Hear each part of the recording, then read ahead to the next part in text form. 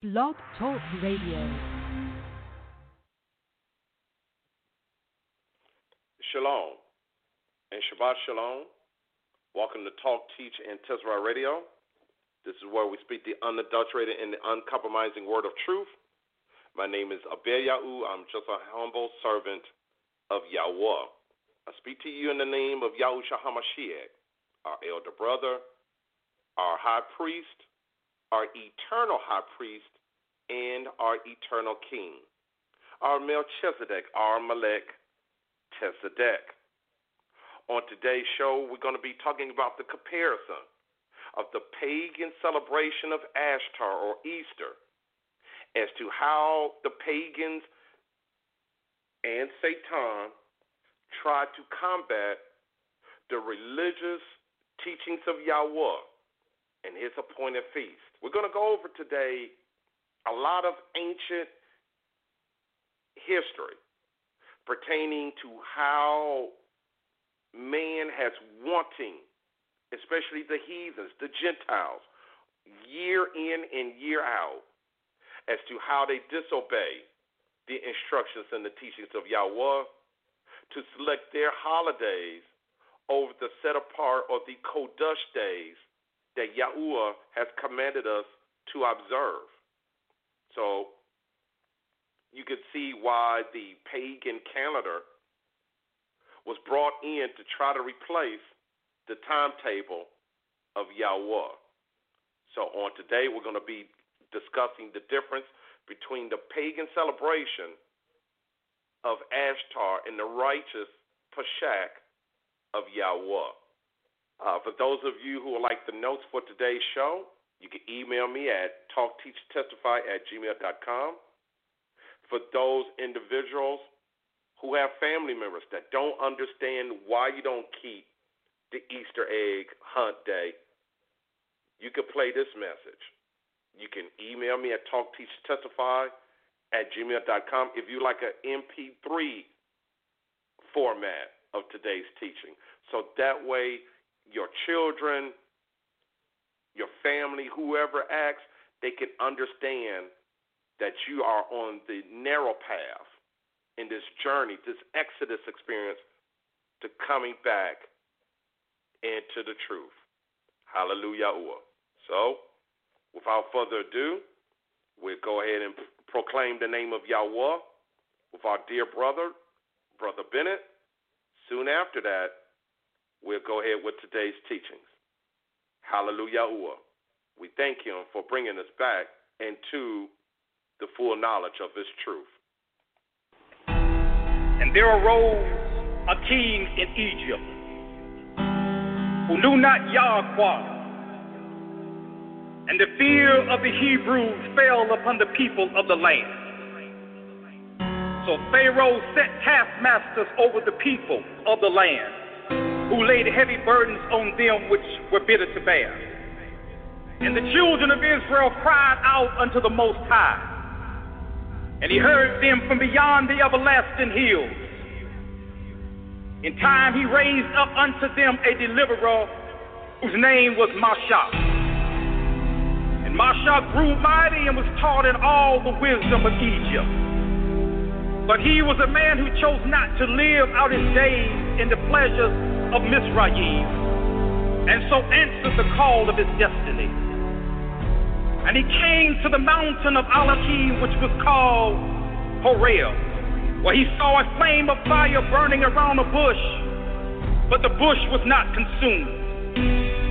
And the Malach of the highest appeared to him and spoke from out of the midst of the fire, saying, I have seen the affliction of my people in Egypt, and have come down to deliver them out of the hand of the Egyptians. And therefore I will send you unto Pharaoh, that you may bring forth my people, the children of Israel, out of Egypt. And Mashah asked, when I come to the people and they ask, what is his name? What shall I say? The scriptures declare that Elohim said, Ahaya, Ashar, Ahaya, meaning I am that I am, I will be who I will be. He said moreover to him, thou shalt you say to the children of Israel, Yahuah, the Elohim of your fathers, the Elohim of Abraham, the Elohim of Isaac, and the Elohim of Jacob hath sent me unto you. This is my name forever, and my memorial unto all generations.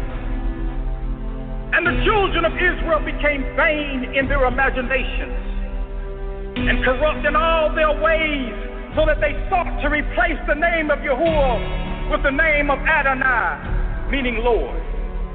And many forgot his name and went after Baal, which also means the Lord. And from that time, many false names for our Creator have gone out into the world, following us into these last days and creating a controversy among the nations. Our Heavenly Father, who desires that his elect be not ignorant of his name, nor that we should be moved by the signs of the times, but that we should be steadfast in the truth, not wavering nor tossed and turned by the mouths of men. For some say that his name is Yahweh, while others say that it is Jehovah. Still others foolishly declare that it cannot be known. But we who are called and chosen have a sure word of revelation which has come down from the Father of light, who would not have his people to walk in darkness. For I declare that we are the children of light. For he has revealed through the Ruach. Take the original vowel sounds A and U, which are from the three pure vowel sounds which make up all the Semitic languages, and apply them to the four Hebrew letters Yod, He, Wah, He, and the name of Yahuah is revealed. Therefore, let the name of Yahuah rise upon the islands of Indonesia, and echo beyond the rivers of Ethiopia. Let his magnificent name soar above the heights of the Himalayas, rest upon the shores of Sri Lanka. The voice of a messenger rides upon the clouds, and races on the wings of the wind, saying, send tidings of his name to them that dwell in Ghana. Let the name of Yahuah shake the land of Africa. Declare his name in Zambia, Tanzania. Let it be shouted from Mozambique. Send messengers to sail across the Nile and awaken them that dwell in the Sudan. Let the name of Yahuah invade the mountains of Afghanistan and rock the whole Middle East. Let his mighty name stretch forth with wings across Europe and Asia, and cause them to tremble and sleep in China. Oh, let his name circle over the Atlantic, the Pacific, and all the oceans of the world to touch the shores of America. That his name might ring from the peaks of the Appalachian Mountains to the end of the Rio Grande. Let his name extend out over the continental divide and journey down to field Brazil. Oh, let Yahuah's elect publish his name in every nation and kingdom on the face of the earth. Let it be published in every country, in every city, and in every state. Yea, let it mount up and ride upon the wings of the eagles. Let it glide with the falcons, the hawks, and the crows. Let it reach up beyond the heights of the condors, that his name might touch the stars and fill the cosmos. Let the Malachim come down from the Shamayim. Let them ride upon the chariots of fire. Let them circle the cities. Let them stand upon the walls. Sound an alarm to the ends of the earth, and lift up the trumpet to declare Yahuah is mighty. Our King is strong. He has subdued the nations. He has crowned the sun. Let everything that has breath sing praises to his name. Let everything with breath praise the name of Yahuah. Finally, when the end comes, when all things have been put under his feet, and all the nations have been gathered to meet in the city of gold, which is planted in paradise, we will all lift up together with one voice, magnify the name of Yahuah forever.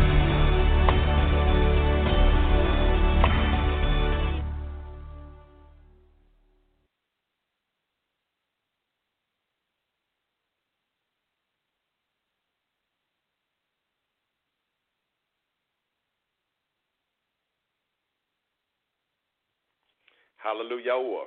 The powerful message of Brother Bennett proclaiming the name of Yahuah. Just a couple of announcements, and then we'll go straight into today's instruction.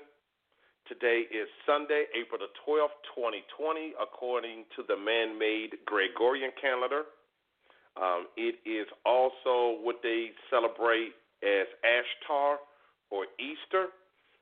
So we're going to be talking about that on today. This is the pagan tradition of their memorial honoring the pagan god known as Tammuz and his mother/wife, Semariah. So we're going to be discussing that on today. We're also going to be talking about what was said in John 1:1, okay, the Word, and what they are really celebrating, the Trinity, the pagan Babylonian Trinity, the pagan virgin birth. We're going to be discussing that on today as well. Okay, so that's what today is. It is the 23rd day of the first Kodesh. I know many of you had your what we call the Shabbat. Hallelujah. That is the perpetual covenant that we're supposed to keep between Yahuah and, of course, his children. We are his children, the children of light. So we are to keep the particular Shabbat. And I hope that you was refreshed, that you was able to spend time with, other people through social media or through cellular phone or even with your immediate family in your home, that you was able to go over the scriptures and the Torah of Yahuah. So this was definitely our time to reflect and to detox and to get ready for the up-and-coming week. Okay? So these are the announcements for today's show. First and foremost, this show is brought to you by SALT, Sisters Abiding in Light and Truth, also by the Jones Family Foundation in Nevada, the Palmer Family Foundation in California, and the Bullock Family Foundation out in Arizona. We did a Zoom teaching instruction, hallelujah, on this morning. I'd like to thank all of those that attended, and we do it almost every day. So I will do a Zoom teaching every day this week. Hallelujah. So we're going to do Zoom teachings at 10 a.m. Eastern Standard Time. If you over in London, it will start at 1600 hours, which is 4 o'clock p.m. Your time. Okay. So it will be 10 o'clock a.m. Eastern Standard Time, 9 o'clock a.m. Central Standard Time. If you're on the West Coast, it starts at 7 o'clock a.m. Pacific Standard Time. We do a teaching every day. I'm doing it through Zoom. I'm excited about it. And we come up with different topics to talk about pertaining to the Word of Yahuah. I do reviews about what I've discussed on the radio show, and you'll be able to see it. So I will be able to, whether I'm writing on the whiteboard or showing you documents and instructions, even the Paleo-Hebrew writings of our dear Father Yahuah, we do all of that through the Zoom. Now, if you'd like to join our particular Zoom meetings, you can email me at talkteachtestify@gmail.com, and I will be able to bring you in so that way you can, join us. I would love that. Hallelujah. And for those who are coming in consistently to the Zoom meetings, Tudah unto you. The rooms are the space is filling up kind of fast, so we are very excited about that. Also, here's another announcement to talk about. On next Thursday, Thursday, I will be doing a Talk, Teach, and Testify radio instruction. I don't know what it's going to be, but I will be on the air on Thursday, Friday, Saturday, and Sunday. Thursday, right, we usually do it at 7 o'clock p.m. Eastern Standard Time, so I will be doing it same time, 7 o'clock p.m. Eastern Standard Time, 6 o'clock p.m. Central Standard Time. If you are on the West Coast, it will start at 4 o'clock p.m. Pacific Standard Time. Also, Friday, Saturday, and Sunday, we do this at 12 noon Eastern Standard Time, 11 o'clock a.m. Central Standard Time. If you are unable to listen to the teaching live, you can always go into the archives. Just Google up Talk, Teach, and Testify Radio. It should lead you to either blogtalkradio.com, or if you would like to go into one of the podcasts that they have through Google, you can do that as well. Or just email me if you want me to put it in MP3 format so you can download it onto your phone, tablet, or your computer. So I'll do that for you as well. But you have to email me at talkteachtestify@gmail.com so I may do that for you. Okay? Hallelujah. Let's see. Do we have any more announcements? I believe that is it. Please, if you can, please pray for our brother Juan. He is going through this particular time teaching his children about the knowledge of the truth, and they're trying to hold on to the customs of Easter. So please keep him in your tefillah, keep him in your prayer, okay, as we go forth into this wilderness experience. So he's having a hard time trying to speak to his children about it. And a lot of us, most of us are having issues with our children because we taught them one thing, and now we're coming into the knowledge of the truth, and we're trying to steer them in the right direction, and they still want to hold on to the freeway instead of coming into the narrow way. And so that narrow path, and this is what we're trying to bring our children and many others into. Now, there is a debate, of course. You're going to see a lot of bickering, a lot of fighting, and we should not be fighting about this holiday that's called Easter or Ishtar, or Esther. I hope that some of you got the clue there. This particular holiday, number one, is not even on the, how could I say, it's not on the list of appointed feasts in Leviticus 23. As a matter of fact, Christians would tell you, oh, yeah, you don't have to do those anymore because Jesus took care of all of that. And not once did you read at all in the renewed covenant that he did that. Okay, so that would be, of course, we know that's a lie right there. Now, people will tell you, oh, yeah, Easter is in the Bible. I read it before. I read it, and I know that Easter is in there. I saw it in the book of Acts when it talks about they was, they had killed Yahuah, or they killed John, and now they're looking for Peter, right? Okay. Let's look at where it's at, and let's discuss this Easter celebration that they're talking about. We know a lot of people today, right?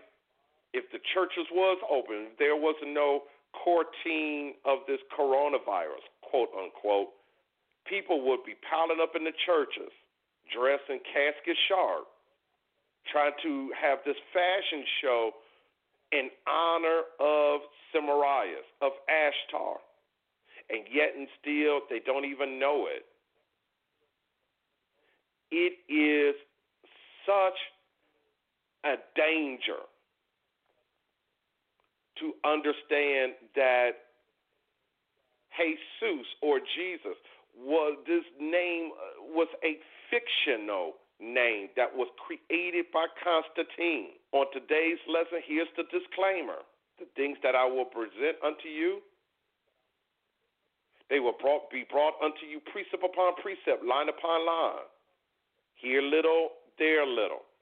There will be a particular point that I will refer back to Roman Catholic history. It's only to show you that the paganism of Easter does exist. Yahuah never, ever took an abominable thing of pagan worship and made it his own. He said in the book of Yeshayahu, the book of Isaiah, woe to those who say that good is evil and evil is good. Woe to those who try to make bitter sweet and sweet bitter. The book of Acts, chapter 12. This is where we begin our lesson on today. I pray in the name of Yahuah and in the name of his son, his dear beloved son, Yahushua HaMashiach, that we will be able to receive the Hakmah, the wisdom that he has for us. Here's the reading of his, the writings of the physician, the doctor who we know as Luke. Acts chapter 12, verse 1. Now, about that time, Herod the king stretched forth his hands to vex certain of the congregation, which is called the Kahal. And he killed Yakub, not James, Yakub, the brother of Yahuah, with the sword. And because he saw it pleased the Yahudim, he proceeded further to take Kepha also. Look what it says in brackets. I'm reading from the King James Version. Then were the days of unleavened bread. Anytime you see something in brackets is an added commentary. It wasn't actually written during that time, but it was added later. Then were the days of unleavened bread. It's talking about the Chag Hot Mazat. Keep that in mind. Verse 4 says, and when he had apprehended him, he put him in prison and delivered him to 4 quaternaries of soldiers to keep him, intended after Easter. I'm just speaking from the King James Version. Intended after Easter to bring him forth to the people. From the Et Sephir, it says, intended after Pashak to bring him forth to the people. The ISR, the scriptures, the version of 1998, it says that he was delivered to 4 squads of soldiers to watch over him, intended to bring him before the people after Passover. Okay. What's the problem here? The King James Version says Ishtar or Easter, when in all actuality, they intended to keep Kepha or Peter after Pashak, after the Passover. What is the Passover? Well, you can see how the Roman Catholic Church in their Holy Bible is already trying to contradict the set-apart times of Yahuah. Uyikra, Leviticus 23. Here's the list of the Moedim that we're supposed to keep unto Yahuah. Verse number 5. Listen.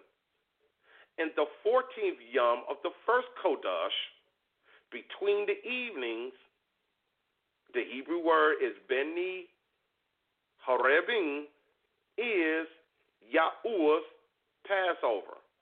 Not at evening, brothers and sisters, between the evenings. It is a moment in that day in which they were supposed to keep Pashak or Passover, even when they were in the wilderness after they came out of Mizraim. Masha and the nation of Yashariel continued to keep Pashak. Yes, they ate the lamb after they were delivered out of Mizraim. Yahuah did not have the Pashak or the Passover meal with the Tamidim because he was the Pashak. He ate what they call the remembrance meal, fading from the 13th day of the first month, coming into the 14th day. Brothers and sisters, the 14th day of the first month is not the Passover. It's between the evenings of the 14th day. So a lot of us are in error already, saying that the 14th day, the whole entire 24 hours of that day, is the Pashak. It is not. We read between the evenings. This, number one, kills the new moon doctrine. Why? Because you cannot go between the evenings with the help or the assistance of the moon. It takes the Shemesh or the sun to do that. So for those of you who look at the new moon and say, oh, yeah, now it's Passover because the moon is telling us you are already following the ways of the heathens. When you were told in the book of Yahuah, the book of Jeremiah, chapter 10, that you are not to learn the way of the Gentiles and of the heathens.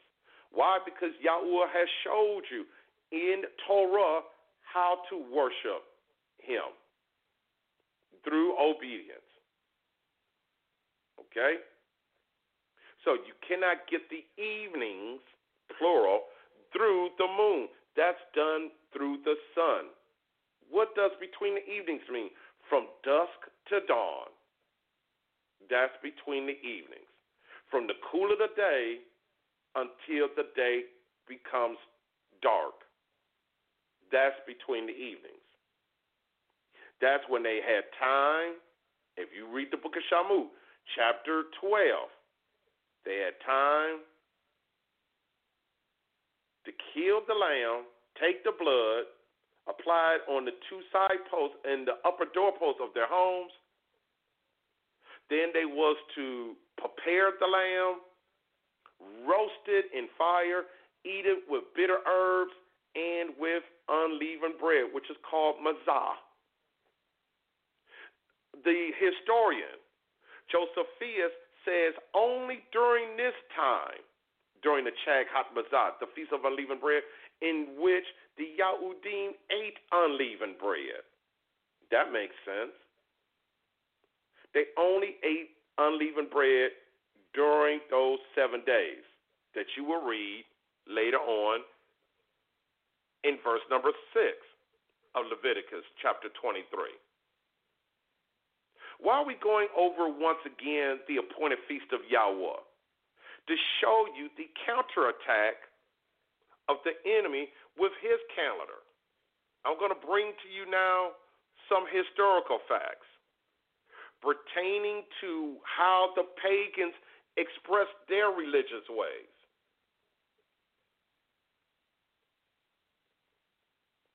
Ancient man's primitive pagan religious urges found expression in a variety of beliefs, ideas, and practices that center around a sense of a supernatural other world.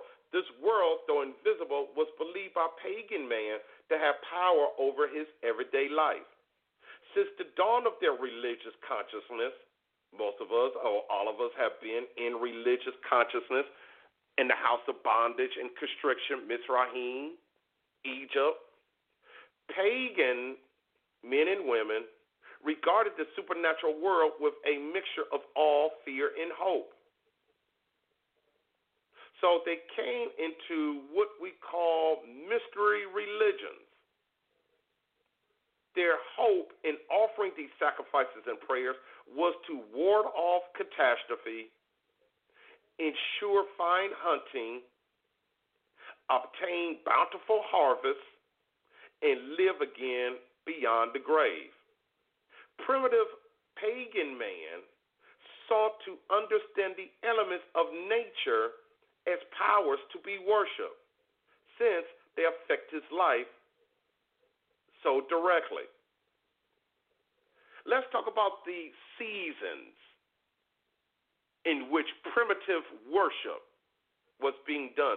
And you should be able to see the similarities with the Christian world of how they keep the pagan origins of Easter and how we have been delivered from that, and we could see the truth behind it.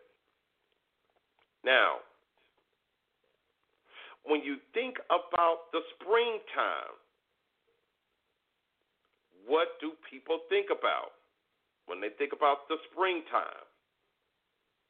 It's a time to what? To be born again. This is a time in which things are being resurrected. These are things that happen during this time that they feel things start to grow.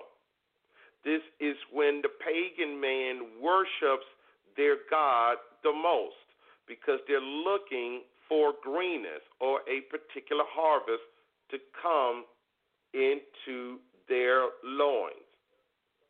Now, for those individuals who already know the teachings and the instructions which pertains to Easter, we're going to go and talk about the steps which they do during this time and this season, and how it contradicts the Debar, the word of Yahuah. The Easter ham, for instance, number one, we're not supposed to eat the swine from the rooter to the tutor, right? So a lot of people, they have already said Jesus,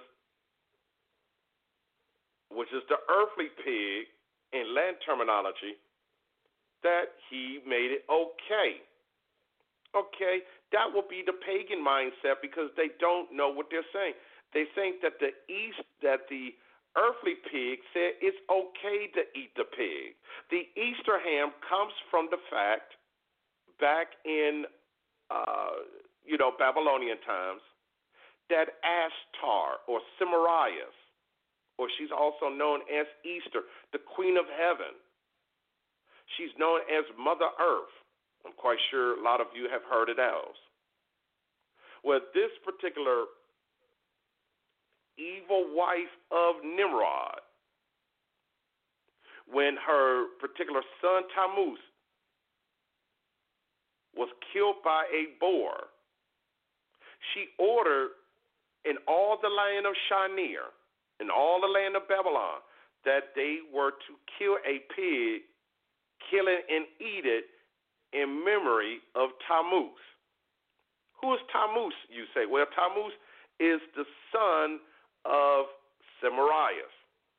Semiramis mysteriously, quote unquote, after the death of her husband Nimrod, she wanted to have a child. So she, through her virgin state, I'm quite sure you heard of this story before, not sleeping with no man, was able to have a son. And that son, because she got impregnated by the sun rays, quote unquote, he became Tammuz. Now, I haven't read anywhere in the word whatsoever about Tammuz. I don't know what he's talking about.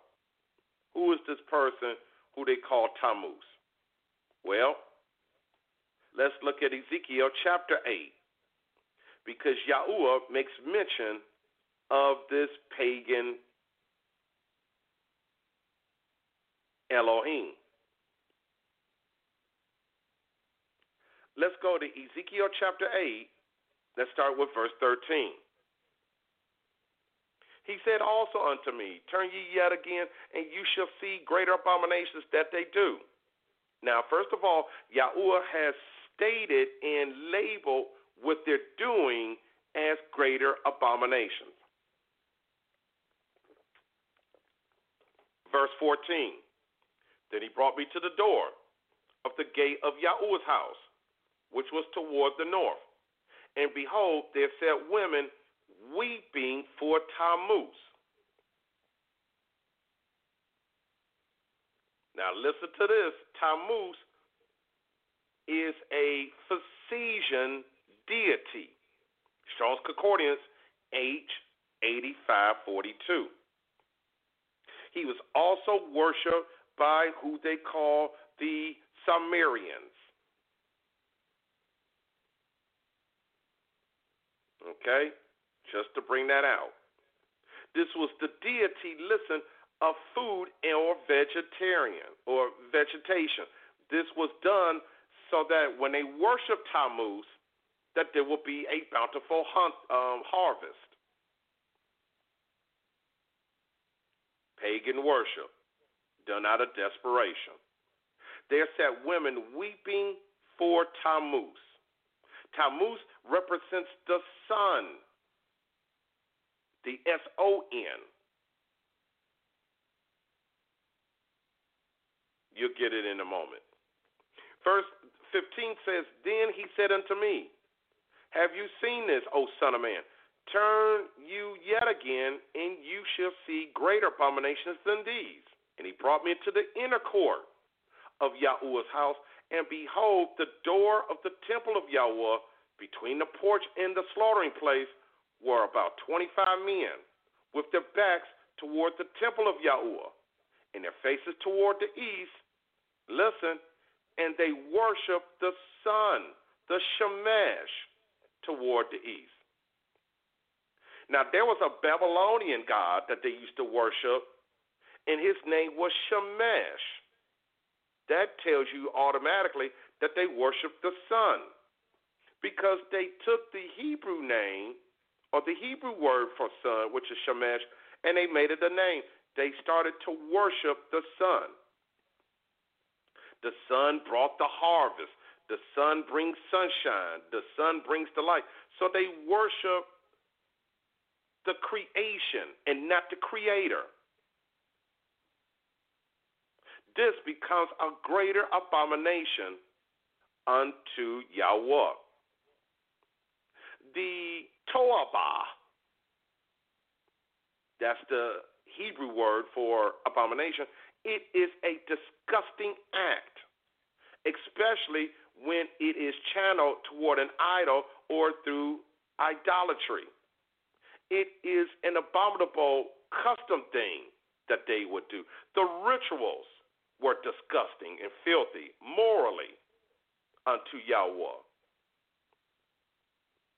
Just to break down what abomination is. And so these abominations, if you read the book of Yashayahu, these abominations is going to cause the earth as we know it to become desolate later on. That's why we call it the abomination of desolation. That's what talked about in the book of Daniel, the book of Daniel. Because of the worship all over the world of this Easter, of this Ishtar, worshiping Tammuz, and worshiping the sun. That's why they do sun worship. Oh, Resurrection Sunday is another name to repackage the pagan ritual that they're doing. It is a form of mystery religion. We're going to talk about that in just a moment. So what is this mystery religion? What do they call it in Christian terminology? Have you heard of the Logos? Well, that's what the mystery religion is. Is the Logos. You always hear these pastors, bishops, chief apostles, master prophets, these archbishops, et cetera, always talk about the Logos being the written word. Well, they're not lying about the written word. It's just not the written word of Yahuah. It is the written word of Gad or God. God or Gad is another name for Baal. It is the, watch this, the Babylonian or the Phoenician deity for good luck and for fortune. That's why on the back of your $1 bill you will read, "In Gad we trust." They don't trust in Yahuah. They trust in good luck, and they trust in fortune. They trust in the love of the money. That's why you see that on the back of your $1 bill, as well as the Egyptian pyramid, because it is the transference of mystery religion. Loving money is a religion. Why you think these particular pastors are such in a panic and an outrage right now. Still send your tithes and your offerings. They do it not for the love of Yahuah. Those are your real Pharisees. They do it for the love of the money. Now let's talk about the logos. I discussed it earlier in the Zoom meeting, and we're going to resume on it tomorrow.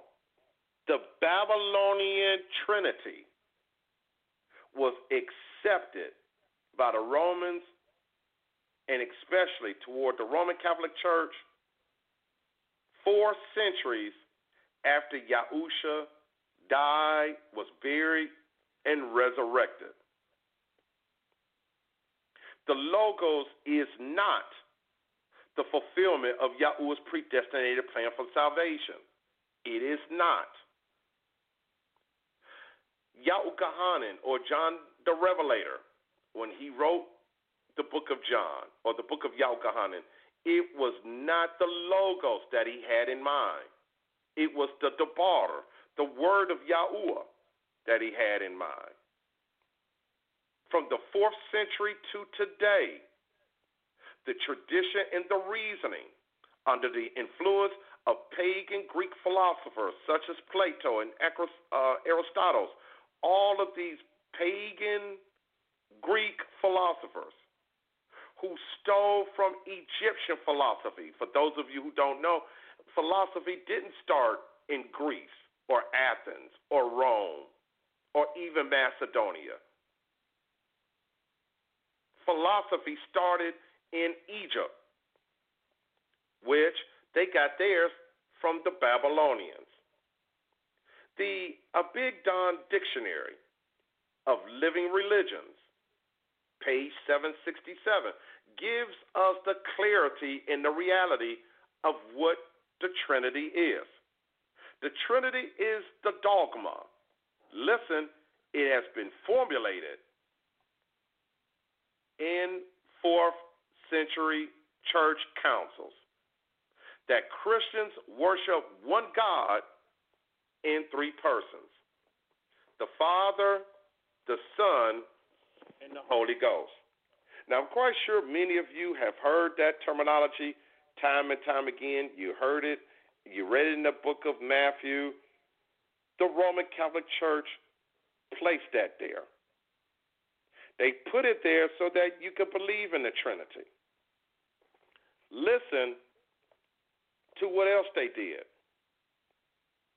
Under pressure to explain to a hostile Roman world how Christians counted themselves as monotheists, Christian apologists combined Stoic, Platonic understanding of the term logos in order to maintain that the Son was both God's own self-expression and a being distinct from him. So they're going to formulate a particular concoction as to how this makes sense of the Father being the Son and the Son being the Holy Ghost. We're going to make this mystery religion, we're going to use propaganda to make this work. We have to introduce and keep the people under stagnation through pagan religion so that they will not be able to obtain the truth. Because once they do it, they're going to be set free, they're going to have liberty, and they won't listen to government rule. They will listen to us if we have them to fear the Trinity. Trinity, from the Greek perspective, from the Romans, was Hellenism. That's what your well, not yours, but that's what the pastors and the bishops, they are continuing to push for. Hellenism upon the masses of the people. They're pushing pagan philosophy. The logos, defined by Christians according to the interpretations of pagan-influenced philosophers, this is to promote the anti-Mashiach, or people would say the Antichrist, not knowing that the Christ they serve is the Antichrist. This was done to promote a false God-man Savior, or what they call it, a demigod, if you will. And that's who Jesus or Jesus is, if you look at it. And the Hebrew mindset never entertained such thing. They knew who the true Elohim was. From the Encyclopedia Britannica, Volume 7, page 449. The logos in the Greek means word or reason. In Greek philosophy and theology, it is the divine reason implicit in the cosmos, ordering it and giving it form and meaning. Listen, this is from the Encyclopedia Britannica. Though the concept defined by the term logos is found in Greek, Indian, Egyptian, and Persian philosophy and theological systems, it became particularly significant in Christian writings and doctrines to describe or define the role of Jesus Christos, you know him today as Jesus Christ, as the principle of God active in the creation, in the continuation structuring of the cosmos, and in revealing the divine plan of salvation to man. Did y'all get that? They knew that the Word is the predestinated plan of salvation for man. They knew that. They was trying to make sense of it using Greek, Indian, Egyptian, and Persian philosophies and theological systems.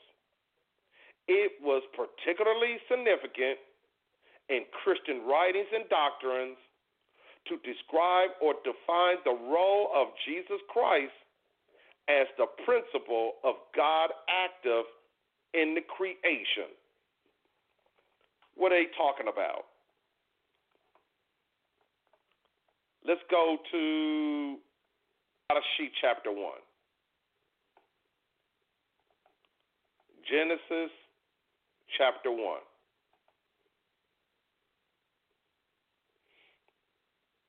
You will read, let us make man in our image and after our likeness. The pagan translators, they put that in there wrong because they took the word Elohim, oh yeah, that's plural. So that means it had to be him and someone else. That's like saying the word people. It can be singular.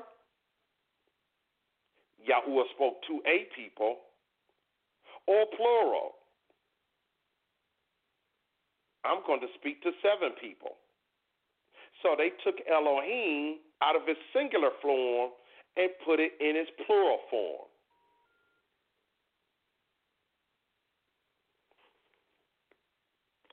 Okay? So that's what they are doing in this regards. Okay. So let's continue to read what the Logos is. The Logos underlines the basic Christian doctrine of the pre-existence of Jesus. The identification of Jesus with the Logos was further developed in the early church, but more on the basis of Greek philosophy than the Old Testament writings. The concept of the Logos was based on Greek philosophy ideas, not on Hebrew understanding, but rather on pagan philosophy. Is a book that you should get by A.H. Sae called The Religions of Ancient Greece and Babylonia. it clearly tells us in this book that the Greek philosophy and its ideas were developed in Alexandria, Egypt. They're right. After Alexander the Great had invaded Mizraim, after that was done, then guess what? Then, when the Greeks invaded it, they invaded their books, and they went into the Egyptian schools and made the Egyptian philosophy their philosophy.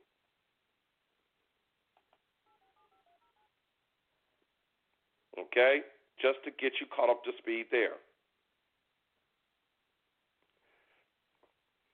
Now,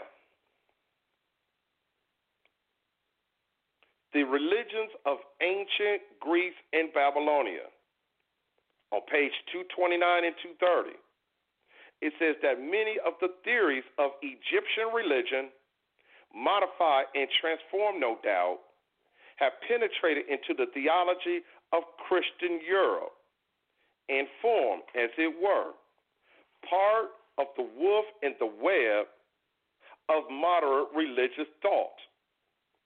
Christian theology was largely organized and nurtured in the schools of Alexandria. You got to get that. Alexandria, that was the capital of Egypt at that time by Alexander the Great. And they practiced Hellenism. Who you think Cleopatra was? She was a Greek who was made queen of Egypt. Alexandria was not only the meeting place of East and West, it was also the place where the decrepit theology of Egypt was revitalized by contact with the speculative philosophy of Greece. Perhaps, however, the indebtedness of Christian theological theory,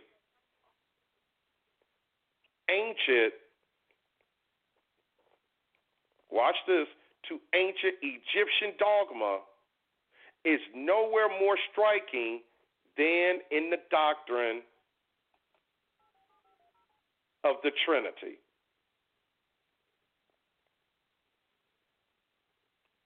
Brother, what does this have to do with today's lesson on Easter or Ishtar?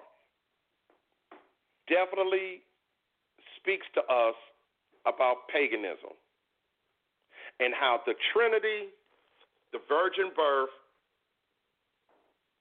and the pagan religious year comes to a full circle. Let's read how they do it in season by season, year after year. In the springtime, for instance, the pagan man sought fertility for himself and for his land. Bountiful crops would assure food for himself and his household. It is during this season of the year that the goddess he worshiped, Queen of Heaven, Ishtar, Ishtar, was fertilized. The goddess he worshiped was fertilized by the god he worshiped. So this is a season of pagan fertility.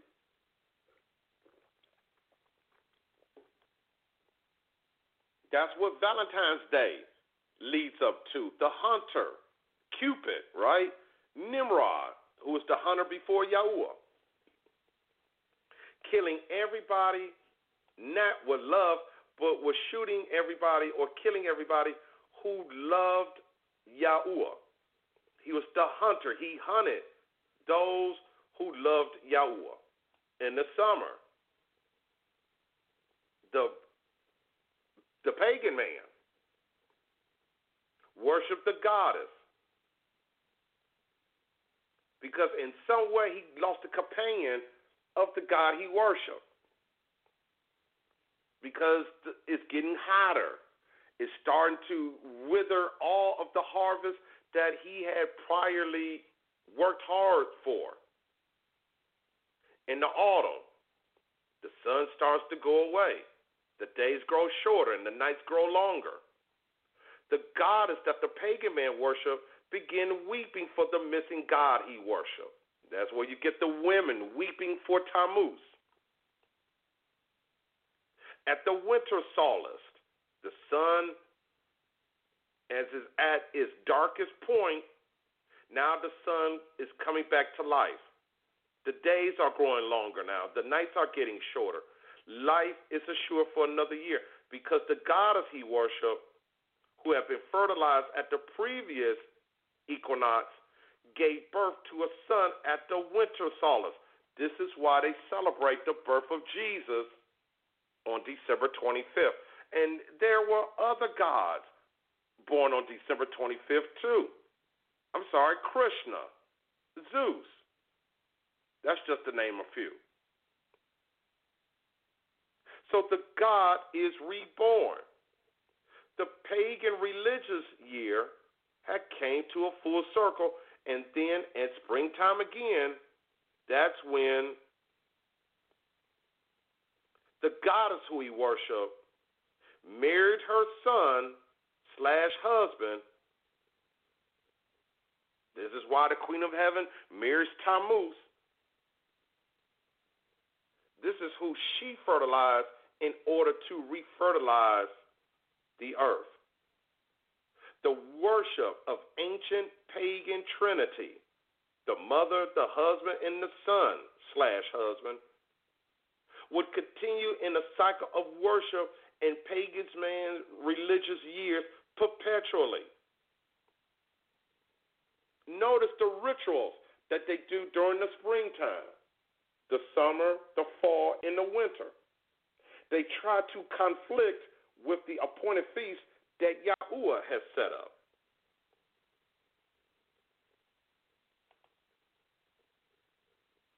The mystery religions shows the annual decay of vegetation as the death of a divine youth over whom a goddess mourned. Later, the celebrations were done with joy as the reborn youth returns. This is why they put a lot of focus on Easter, is the resurrection of the youth, the sun.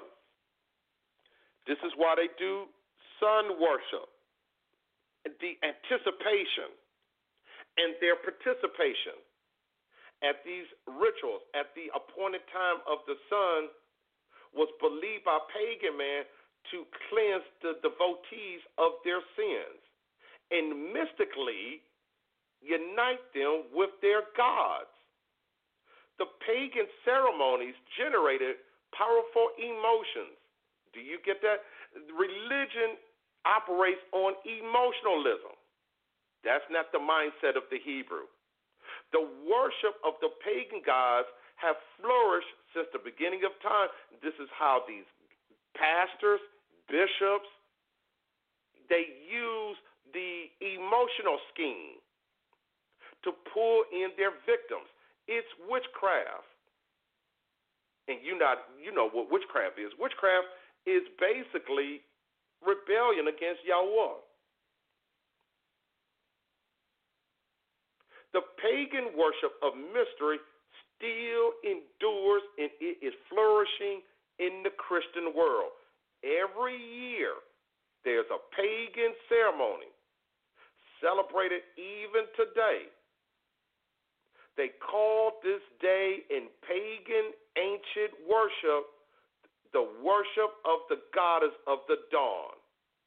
This pagan rite, still set today according to the equinox of the spring, is more familiarly known to this deceived world, repackaged and resold to the Christian world and to the world beyond that as Easter. The New International Dictionary of the Christian Church by J.D. Douglas, he wrote this in 1974 on page 322. He says that Easter is the celebration of Christ's resurrection. Although the scriptures make no provision for the observance of Easter as the day of resurrection, all the evidence suggests that the celebration of the death and resurrection of Christ began at a very early date in the history of the church.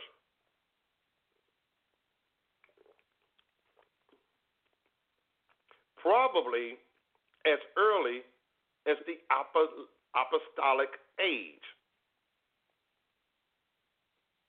It was seen also that the Christian of the first century consciously sought to create a Christian parallel to the Jewish Passover, since the close relationship between the significance of that event in the Old Testament and the crucifixion in the New Testament made the transformation of that Jewish feast into Easter to make it both logical and easy. Now, this is written in the New International Dictionary of the Christian Church. After 100 AD, Easter, Pentecost, and Epiphany became the final parts of the church year. Do we understand the words that we say, oh, I had an epiphany? Where do you think they got that from? Easter does not come from the scriptures.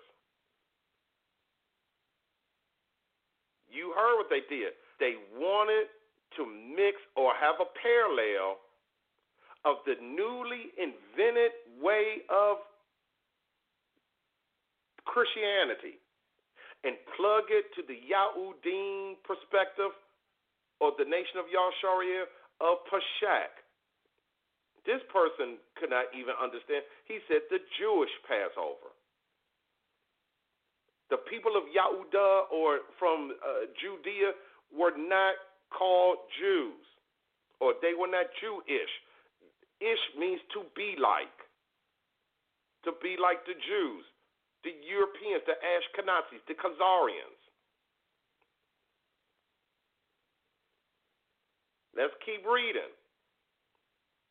From the Reader's Digest Encyclopedia Dictionary that was written in 1966, the word transformation means to give a different form or appearance, to change the character, the nature, or the condition of something. A transformation is any change or the act of transforming or the state of being transformed. You know what Paul said, let us be conformed into this world, but be ye transformed. That means there should be a dramatic change in our lives. A different form, a change of character, nature, or condition.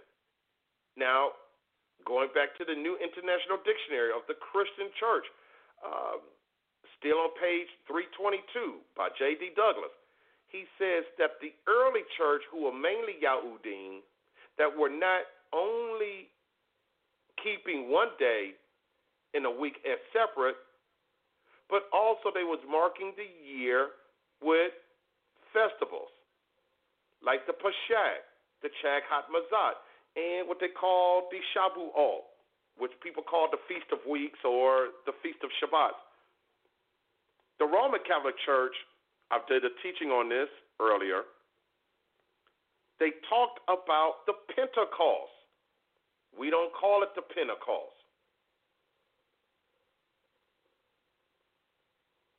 This is what the New International Dictionary of the Christian Church says. It says that from early times, Christians kept a track, a memorial of Christ's resurrection. This was held at Passover time and was finally fixed on the Sunday following Passover. Listen, Pentecost was then celebrated at the appropriate time.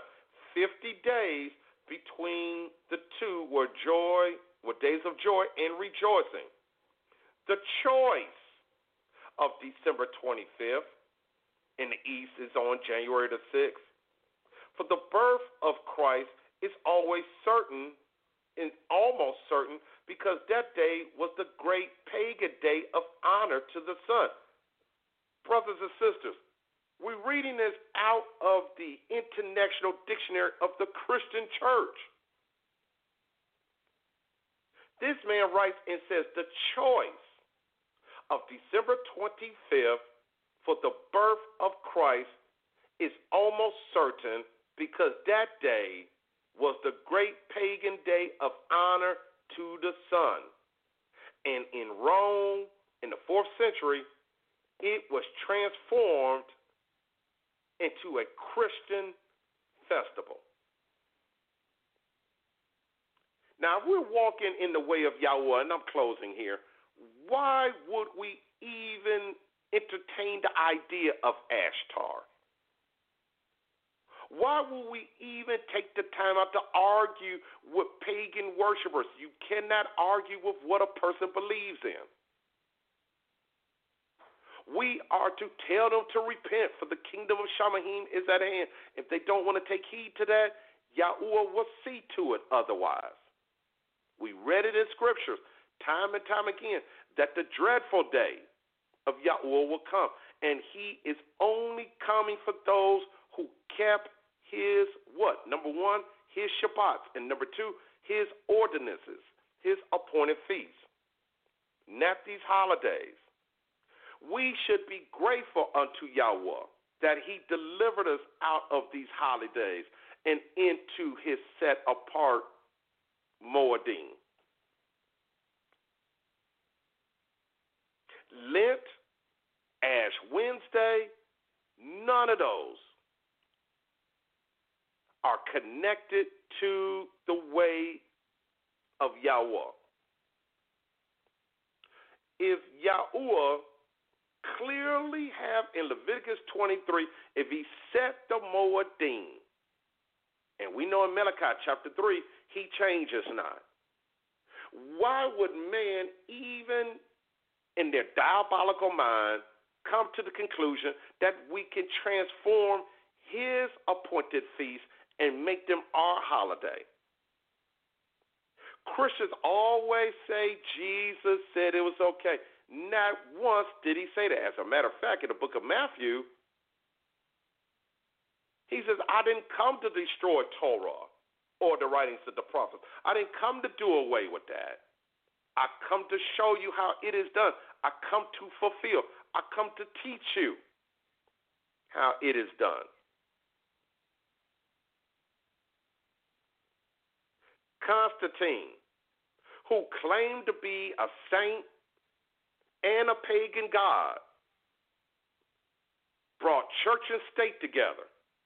And this was done even before him when you talk about the with the Pharisees and the Sadducees. He was able to merge religion and politics efficiently. From the Standard Reference Encyclopedia, 1962.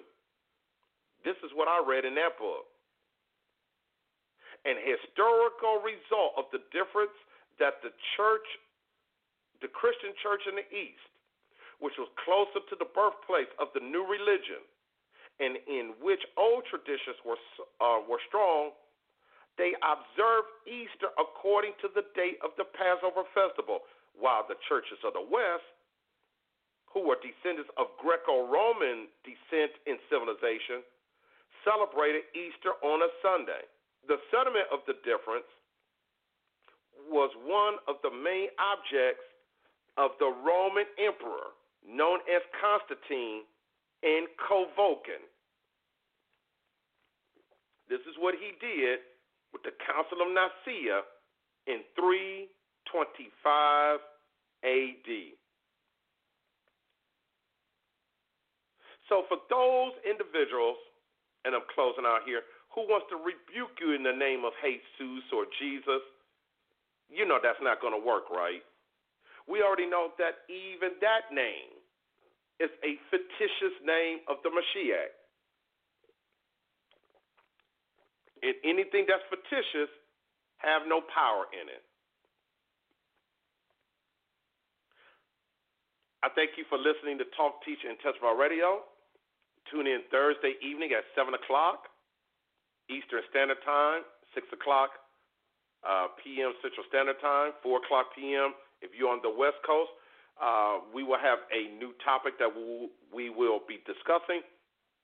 I'll be talking more about Easter during our Zoom. We'll do a Zoom later on this evening as well as tomorrow. The Zoom for this evening will start at 7 o'clock p.m.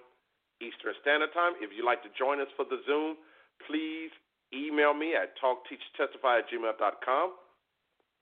I will show you evidence, the proof that these books that I recited today were true. And we will have our Zoom tomorrow at 10 o'clock a.m. Eastern Standard Time.